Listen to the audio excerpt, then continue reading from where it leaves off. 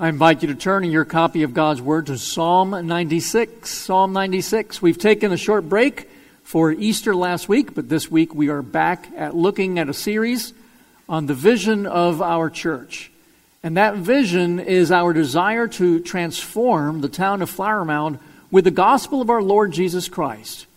It is a gospel that brings about personal transformation, community formation, social justice, and cultural renewal, not just in our suburbs, but we believe through the Metroplex and even to the ends of the world. And as we've been looking at these different values, you'll notice that over the last few weeks we have been focusing on community, the formation of community. And we have said that we as God's people are a community because we are centered on Jesus. It is because He saved us and because He made us His that we belong to one another as well. All because of what Jesus has done for us. So we are a community that is centered on Christ. And the last several of our sessions on community, we focus on the fact that we are responsible to equip our children for life in God's covenant community, so that they too will grow up and embrace Jesus for their own, so that they too can become part with us of that community. But the question that we have this morning is, what about those who are outside of the covenant? Those who are outside our community. What about those who as yet do not know Jesus? And that's where we come to one of the most important values of our church, and that is our valuing of mission, of doing outreach, of witnessing the gospel to those who don't know Jesus. So that's what we're going to be looking to today, and we'll be doing that using Psalm 96. Let's listen now to the Spirit as He speaks through the Psalm. Psalm 96. Oh, sing to the Lord a new song. Sing to the Lord all the earth. Sing to the Lord, bless His name. Tell of His salvation from day to day. Declare His glory among the nations, His marvelous works among all the peoples. For great is the Lord and greatly to be praised. He is to be feared above all gods. For all the gods of the peoples are worthless idols, but the Lord made the heavens. Splendor and majesty are before Him, strength and beauty are in His sanctuary. Ascribe to the Lord, O families of the peoples, ascribe to the Lord glory and strength. Ascribe to the Lord the glory due His name. Bring an offering and come into His courts. Worship the Lord in the splendor of holiness. Tremble before Him, all the earth. Say among the nations, the Lord reigns. Yes, the world is established, it shall never be moved. He will judge the peoples with equity. Let the heavens be glad and let the earth rejoice. Let the sea roar and all that fills it. Let the field exult and everything in it. Then shall all the trees of the forest sing for joy before the Lord, for He comes. For He comes to judge the earth. He will judge the world in righteousness and the peoples in His faithfulness. Thus far, the reading of God's Word, and may He bless it to our hearing, especially as it is preached to us this morning. Well, people of God, as we talk about our vision, let me just come out and say it boldly, loud and proud, as they say, on the air as this is transmitted over the internet, that one of our goals as a church is to convert others to Christianity. One of the things to which we are committed as a church is to spread the gospel, to convert people to the Christian faith. And of course, you immediately know what some are thinking. How dare we do such a thing? Who are we to tell other people how they should live? Who are we to impose our values on others? It is precisely because of that kind of thinking that there has been such a precipitous decline in mission in the Western church over the last 50 years or so. Instead, the focus has become, or has been focused on social gospel. And look, there's nothing wrong in and of itself with social justice. And in fact, we'll be talking later on in this series about how we are to understand social justice biblically, because it is a biblical concept. But for many of the churches in the last 50 years, social justice has been presented to the exclusion of the gospel. And in fact, social justice has become the gospel. And instead, we do not hear the good news of Christ. I remember when we began interacting with the mosque next door, reaching out to them some 16 years ago. And as I was talking to some of their leadership, they were like, oh yes, well that's great. We can have interactions just like we did with your Presbyterian brothers. And they were referring to the mainline Presbyterian church. And the man with whom I was speaking was very clear to say, yes, they constantly emphasize that we're all in the brotherhood of man and that we all follow the same God. They never heard the gospel from these others. And I let him know, actually, that's not what we're going to be doing. We're going to be talking about Jesus Christ. And we're going to be talking about who he is and what he's done and what his claims on all humanity are. You see, people, the reality is that the goal of mission is not to change a culture by imposing foreign values on them. That is a false statement. It's a false understanding. No, the goal of mission is to free people up to be themselves in the truest sense of the word. It is to remove the obstacles that keeps them from being what they were intended to be by God. Mission frees people up to be truly human. So we as a church are committed to evangelism, to outreach, to witness, to missions. And as we look at this passage, Psalm 96, we're going to see some very important things about missions. We're going to see three things. First, the motive for missions, the hope of missions, and the result of missions. So we're going to see the hope for missions, the motive for missions, the hope of missions, and the result of missions. So let's start with the first of these points. What motivates us in mission? What is it that impels us to go out and witness and to share the gospel? Well, of course, at one level, we simply have Jesus' command to go do so. He gave it to us in the Great Commission in Matthew 28:19. As he was ascending into heaven, he said, "Go therefore and make disciples of all nations, baptizing them in the name of the Father and of the Son and of the Holy Spirit, teaching them to observe all that I have commanded you." So we do have that bare command to go. Now, Jesus did not give us in that command the reason why we should go out. It's implied, but it's not made explicit. But here in Psalm 96, it is explicit. The reason why we are to go out and share the gospel. So let's look at the psalm and see if we can understand what the psalm is teaching us and what it's about. We'll be able to grab a hold of what is the motive for missions. If you'll notice, the psalm is broken up into two stanzas. Stanza 1, starting with verse 1. Stanza 2, starting in verse 7. And as they follow through, they both have the same levels of repetition. So two stanzas, 1 and 2, starting in verse 1 and verse 7. And when we look at verse 1, we see this threefold sing to the Lord. 3 times. Sing to the Lord, sing to the Lord, sing to the Lord. What are we to sing? Sing to the Lord a new song. Who are we to sing it to? Sing to the Lord all the earth. What are we to be doing in that song? Sing to the Lord and bless his name, which is just another way of saying we worship. So in that threefold repetition, we are being told to invite all the world to join with us as we praise God in worship, as we sing. And why are we to do that? Verse 4 tells us why. For great is the Lord, and greatly to be praised. He is to be feared above all gods. And so we see that the psalm starts by, in the first stanza, calling us to worship God because he is worthy of that praise. Notice in the second stanza, it parallels that. It also has a threefold ascribe to the Lord, ascribe to the Lord, ascribe to the Lord. That second stanza then calls us to ascribe to the Lord what? The glory that is due his name. Each time it talks about his glory. It's a parallel to what we read back in verse 3 where it tells us to declare his glory. Now, what do we mean by that word glory? What does that mean? We tend to think of the word glory as meaning something that is magnificent. And in regards to God, that certainly is true. But it's interesting, the word glory itself literally means weight. That which is heavy, that which is weighty, that which is meaty and has substance. When we speak about the glory of God, We're saying that his character, we're saying that his attributes are weighty. They are heavy, man.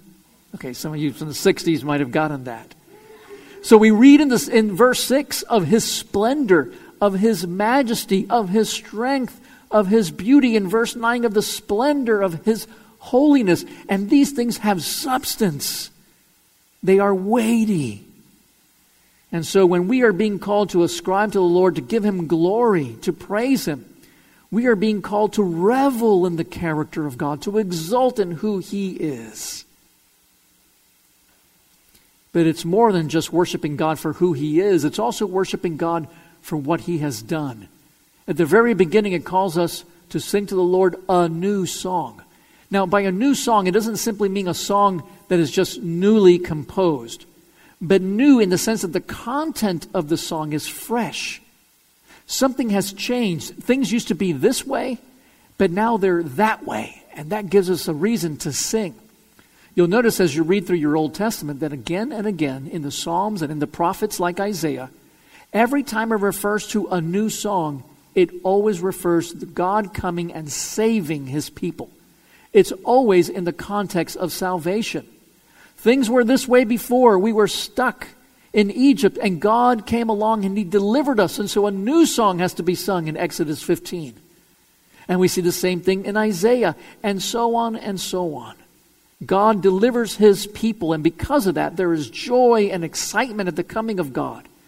And that's why we're being told to tell all the nations that God is coming, because something new is happening, something fresh, nothing stale. It's not the same old story. So when we understand that that is what Psalm 96 is calling us to do, to worship and to invite the nations to join us in worship because God is worthy for who he is and for what he's done, then we can understand the key thing that I want you to pick up this morning, and that is that worship leads to evangelism. Worship leads to evangelism. You see that in both stanzas. They both begin by worshiping God and immediately moving to tell us to take that to the nations and to tell them to worship God too. Verse 2 tells us, or reads, tell of his salvation from day to day. So after saying, sing to the Lord, sing to the Lord, sing to the Lord, then it says, tell of his salvation from day to day. The word that is here, tell, is the word evangelize in Greek. It's the word in Hebrew that says bear good news. We are to evangelize the nations, to tell them of what he's doing, tell them about his salvation. Not once or twice, but from day to day. We are to go out and do that. That's why we're called to, in verse 3, declare his glory among the nations, his marvelous works among all the peoples. Notice, declare his glory, who he is, his glorious attributes. Declare his marvelous works, what he's done. So you see it there in verse 3. Go out and tell who he is and what he's done. Invite the nations to join us. As verse 10 says, say among the nations, the Lord reigns. So do you pick up the flow that we got here? It starts with us being Godward in our worship, then manward in our evangelism as we tell them about this great God, and we invite them to join us as we again go Godward in our worship. That's the cycle. As we worship this great God, as we are gripped by his glory and by his goodness and his majesty and all that he has done for us, we want to tell other people about it. We turn to others and we bring them in so they can also join us in that for which we were made, which is to worship this triune God. That's what we see in this passage. Mission exists because there are people who do not yet worship God, and we are inviting them to be gripped by the splendor of his holiness. That's the motive for missions. We want all peoples to join us in worshiping God. Now, I will be honest, not everybody gets all that excited when you summon them to worship God. Some people have a real problem with that and say, well, what's wrong with God? Why is he so desperate for our worship? Is God so vain? Back in 2003, Michael Prowse wrote an article in the London Financial Times. On the 30th of March, 2003, he said, worship is an aspect of religion that I always found difficult to understand. Suppose we postulate an omnipotent being who, for reasons inscrutable to us, decided to create something other than himself. Why should he expect us to worship him? We didn't ask to be created. Our lives are often troubled. We know that human tyrants, puffed up with pride, crave adulation and homage. But a morally perfect God would surely have no character defects. So why are all those people on their knees every Sunday? What Michael Prowse is saying is, if God is morally perfect, he doesn't need to have people constantly telling him how great and wonderful he is. That's what humans do. As he says, human tyrants who are puffed up with pride. So why do we worship? He doesn't get it. The well-known Baptist minister John Piper responded to Prowse, and he wrote, "The only incentive that Prowse can think of for God to demand praise from us is that he, that is God, has a need, a defect. But what if we have the need? And the need is to see infinite beauty and to enjoy it so much that it spills over in authentic praise. What if admiration really is the highest pleasure and God is the most admirable being in the universe? If that were the case, wouldn't God's demand that we praise him be a demand for our maximum joy? And do we not call that love?" John Piper is exactly correct. He's saying the need doesn't reside in God, the need resides in us. We have a need to see and to worship that which is the most beautiful and wondrous thing that there is, and that's God himself. And so the fact that we're being called to do so is for our good. You know, C.S. Lewis struggled with this exact same thing. He couldn't quite make out what was going on with all this praising until he made a great discovery. In his book, The Reflections on the Psalms, and he's looking at this psalm amongst others, he says, "The most obvious fact about praise, whether of God or anything else, strangely escaped me. I thought of praise in terms of compliment, approval, or the giving of honor. I had never noticed that all enjoyment spontaneously overflows into praise. The world rings with praise. Lovers praising their mistresses, readers their favorite poet, walkers praising the countryside, players praising their favorite game. Praise of weather, wines, dishes, actors, motors, horses, colleges, countries, historical personages, children, flowers, mountains, rare stamps, rare beetles, even sometimes politicians or scholars. I had not noticed how the humblest and at the same time most balanced and capacious minds praised the most, while the cranks, misfits, and malcontents praised least. I had not noticed either that just as men spontaneously praise whatever they value, so they spontaneously urge us to join them in praising it. Isn't she lovely? Wasn't it glorious? Don't you think that magnificent? The psalmists, in telling everyone to praise God, are doing what all men do when they speak of what they care about. I think we delight to praise what we enjoy, because the praise not merely expresses, but completes the enjoyment. It is its appointed consummation. You see, he nails it right in the head. C.S. Lewis picks up on the fact that the reason that God seeks our praise is not because he won't be complete unless he receives it. No, God seeks our praise because we won't be complete until we give it.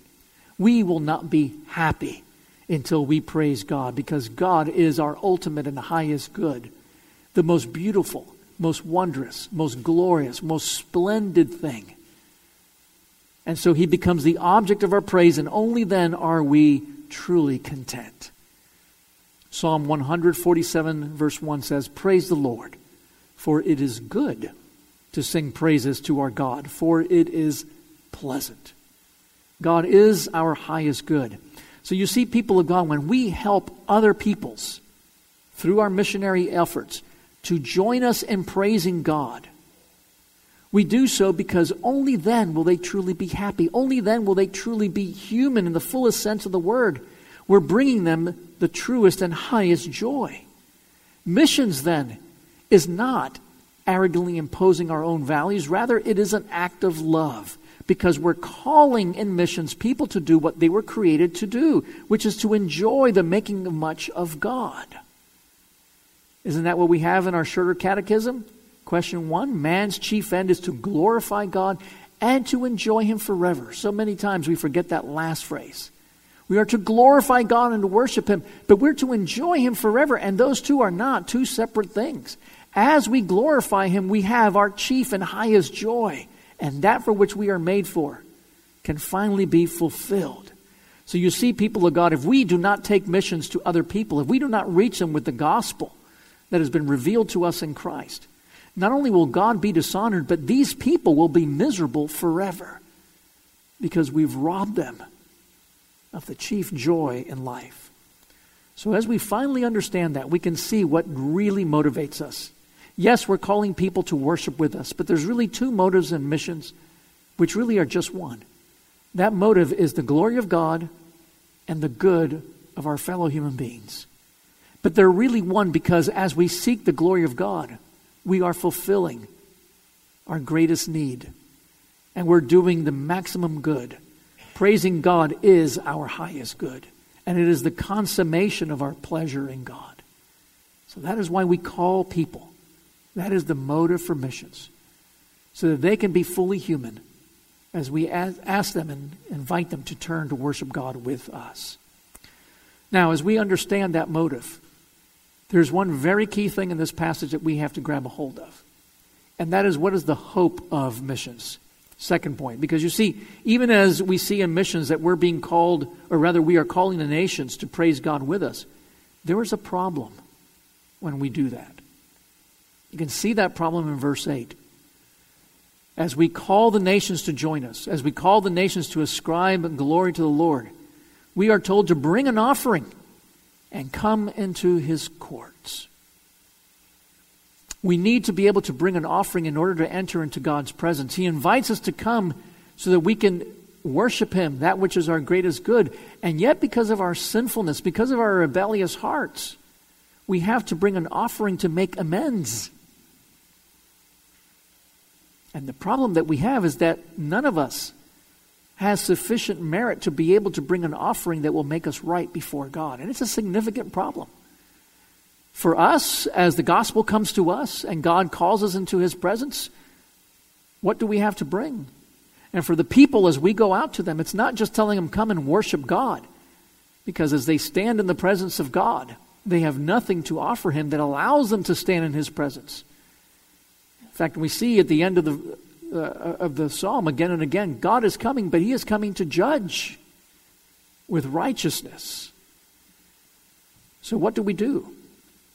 We are like Zechariah. You remember from Zechariah chapter 3, during one of the visions that the prophet Zechariah had, Joshua the high priest, the most moral of all the people of Israel, of God's people. These are not pagan nations, God's people.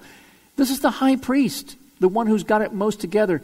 And as he stands before God in this vision, he is depicted as wearing nothing but filthy garments. And we learn that those filthy garments, the word filthy literally means covered with dung, those represent our very best works. Zechariah 3:3 says, Now Joshua was dressed in filthy clothes as he stood before the angel. The angel said to those who were standing before him, Take off his filthy clothes. Then he said to Joshua, See, I have taken away your sin, and I will put rich garments on you. Of course, the angel who is speaking here is the angel of the Lord, who is the pre-incarnate form of the Lord Jesus Christ, the second person of the Trinity. He removes our filthy garments and He puts them on us. This is what we need. And the good news in our passage, as we read it, is that God is coming to us to do that very thing. Look at verse 6. It tells us the splendor and majesty are before Him, strength and beauty are in His sanctuary. He is coming to us in His sanctuary. Now, you know the word sanctuary. In the Old Testament, that was the tabernacle. It is the place where God dwells. If you're going to meet God, yes, He is everywhere, but if you're going to meet with Him, have a personal relationship with Him, interact with Him, you have to go to the sanctuary. You have to go to the tabernacle. You have to go to the place where God is to be found and makes Himself known. This is the place that He dwells. And when you would come to the sanctuary of God, you would see God in all His splendor and all His wonder and all His holiness. Then you say, that's great. That was in the Old Testament. But what of us today? Where do we go to meet with God? Where does God dwell today? And the good news is that when Psalm 96 tells us that God is coming to us, He has done that, and He has done that in Jesus Christ. And Jesus is that sanctuary. Jesus is that tabernacle that comes to us. Jesus is the place where we go now in order to find God, because it is in Him that God dwells. What was Jesus' nickname that the angel gave to Him? His name was Jesus, God saves, but the nickname He was given, He shall be called Emmanuel. Matthew 1:23. Emmanuel, which means God with us. God dwells in our midst. Jesus is that sanctuary that has come. And all the strength and beauty of His sanctuary in the Old Covenant are now outshone by the glory of Jesus as He comes. John 1:1, you know the words. In the beginning was the Word, and the Word was with God, and the Word was God. And then verse 14, and the Word became flesh and dwelt among us. The word literally is, and He tabernacled among us. He dwelt among us, and we have seen His glory. Glory as of the only Son from the Father, full of grace and truth. Oh, we're back to that glory. When Jesus comes, we see that glory that we are to ascribe to the Lord of Psalm 96. When Jesus comes, we have the sanctuary come to us. We no longer have to come to the sanctuary. It has come to us. God has come to dwell amongst men in the person of Jesus Christ. And that is the hope of missions. The fact that God has come to us in Jesus.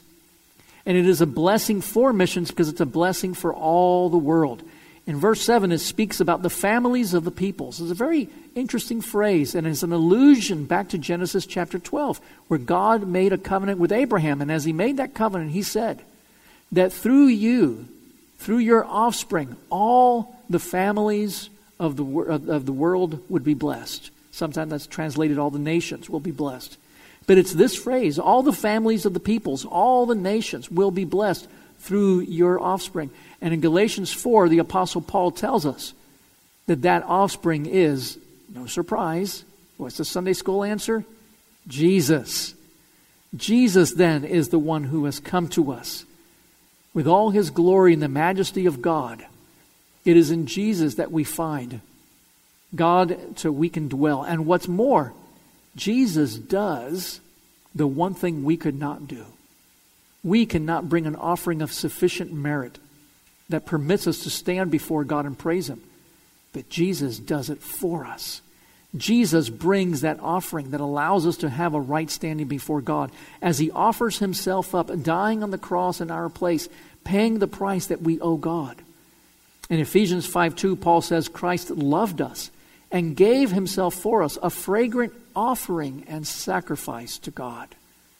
He sacrificed Himself, died the death that you and I deserve, so that now we can have standing before God, so that now we can stand before Him. As we invite the nations, we don't just simply tell them, come worship God. We have to tell them, come worship God. And even though you're not worthy, as I was not worthy, come worship Jesus, who is God, come in the flesh. And as He has come, He has made us able to stand and to worship because He has restored us to a right relationship with God through His sacrifice. And people of God, when you see that, then you realize this is a new song. Because the old order has changed. Before, you used to have to try to make it on your own. You used to try to bring your sacrifices. But now, Jesus does it for us. That's why in Revelation 5:9 it says, and they, God's redeemed people, sang a new song, saying, worthy is the Lamb who was slain to receive power and wealth and wisdom and might and honor and glory and blessing. And I heard every creature in heaven and on earth and under the earth and in the sea and all that is in them saying, to Him who sits on the throne and to the Lamb be blessing and honor and glory and might forever and ever. It's a new song that we're singing. It's not the old order anymore. God has come, and he's come in the person and work of the Lord Jesus Christ.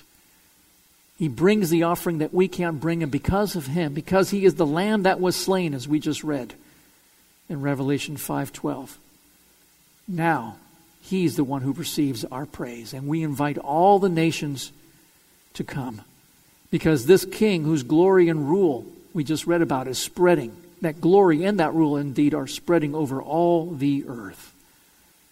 Jesus then is the hope of our mission, and that is what gives us a reason to rejoice. A reason to rejoice. Verse 11, let the heavens be glad and let the earth rejoice. Let the sea roar and all that fills it.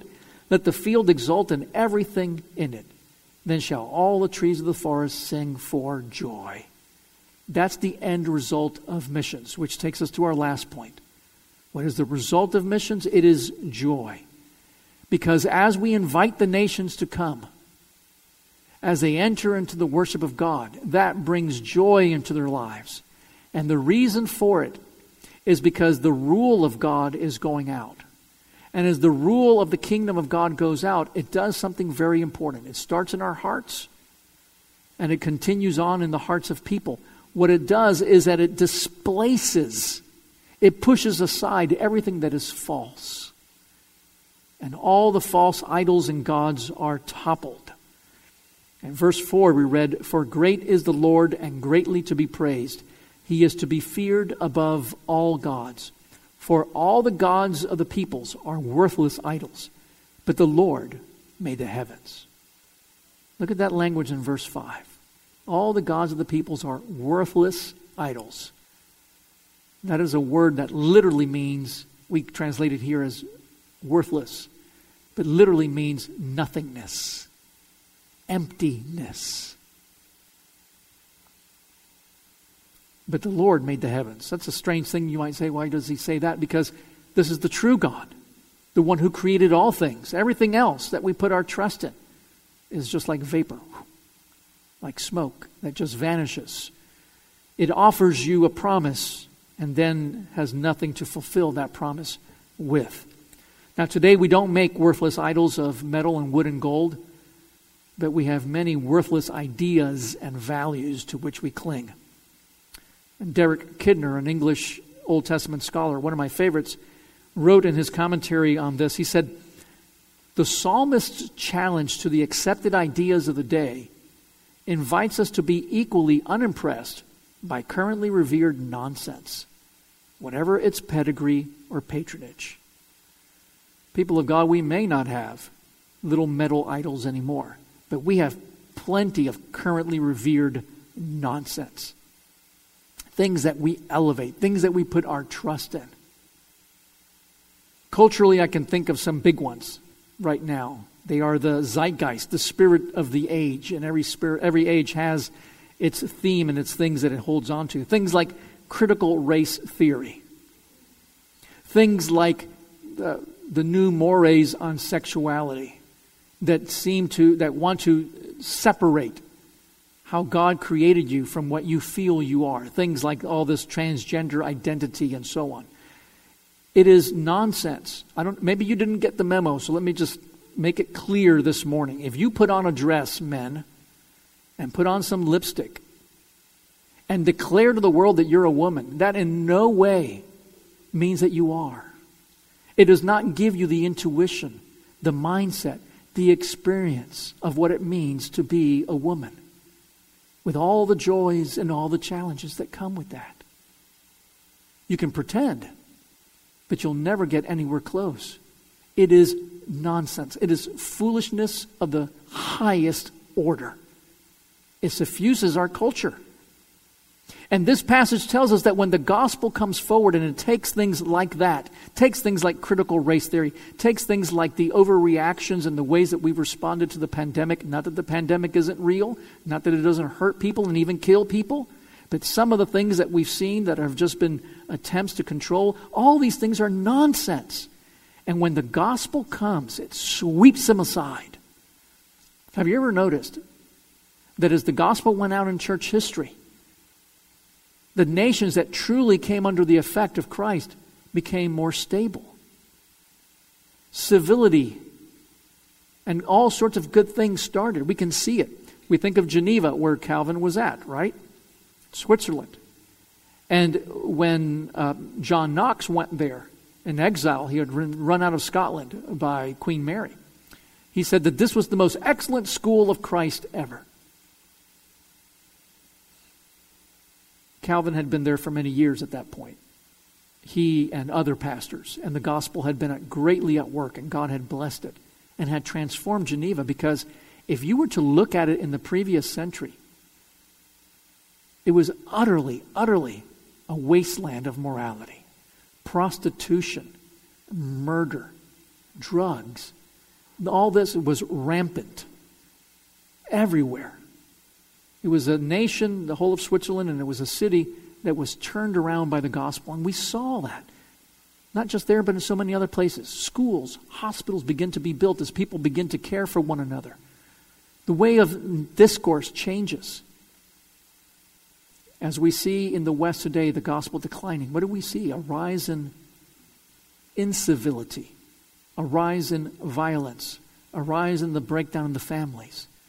You see, as we cling, we are worshipers by heart, so we begin to cling to other things to worship if we don't worship the true God as He's revealed in Christ. We cling to whatever is currently revered. And these things are nothing, it tells us. As we hold on to them, they promise us so much. Don't we hear those promises all the time? All these new theories, all these new beliefs, they're going to revolutionize our society, and all they end up doing is bringing us into greater bondage. But the gospel frees God's people. It frees this world. And so that's why we rejoice. That's why the result of missions is joy. Because those who are in bondage are freed up. That's why you can see in verse 10, it says, "Say among the nations, the Lord reigns. Yes, the world is established. It shall never be moved. He will judge the peoples with equity." The good news is that while all sorts of other empires, including the American empire, will rise and fall, Jesus' reign is permanent, and it's fixed, and it's perfect, and there's no chance that its blessing will ever be removed. And as that blessing goes forward, it leads us to joy, because the day of the Lord has come. Verse 11, "Let the heavens be glad and let the earth rejoice. Let the sea roar and all that fills it. Let the field exult and everything in it. Then shall all the trees of the forest sing for joy before the Lord. For He comes to judge the earth. He will judge the world in righteousness and the peoples in His faithfulness."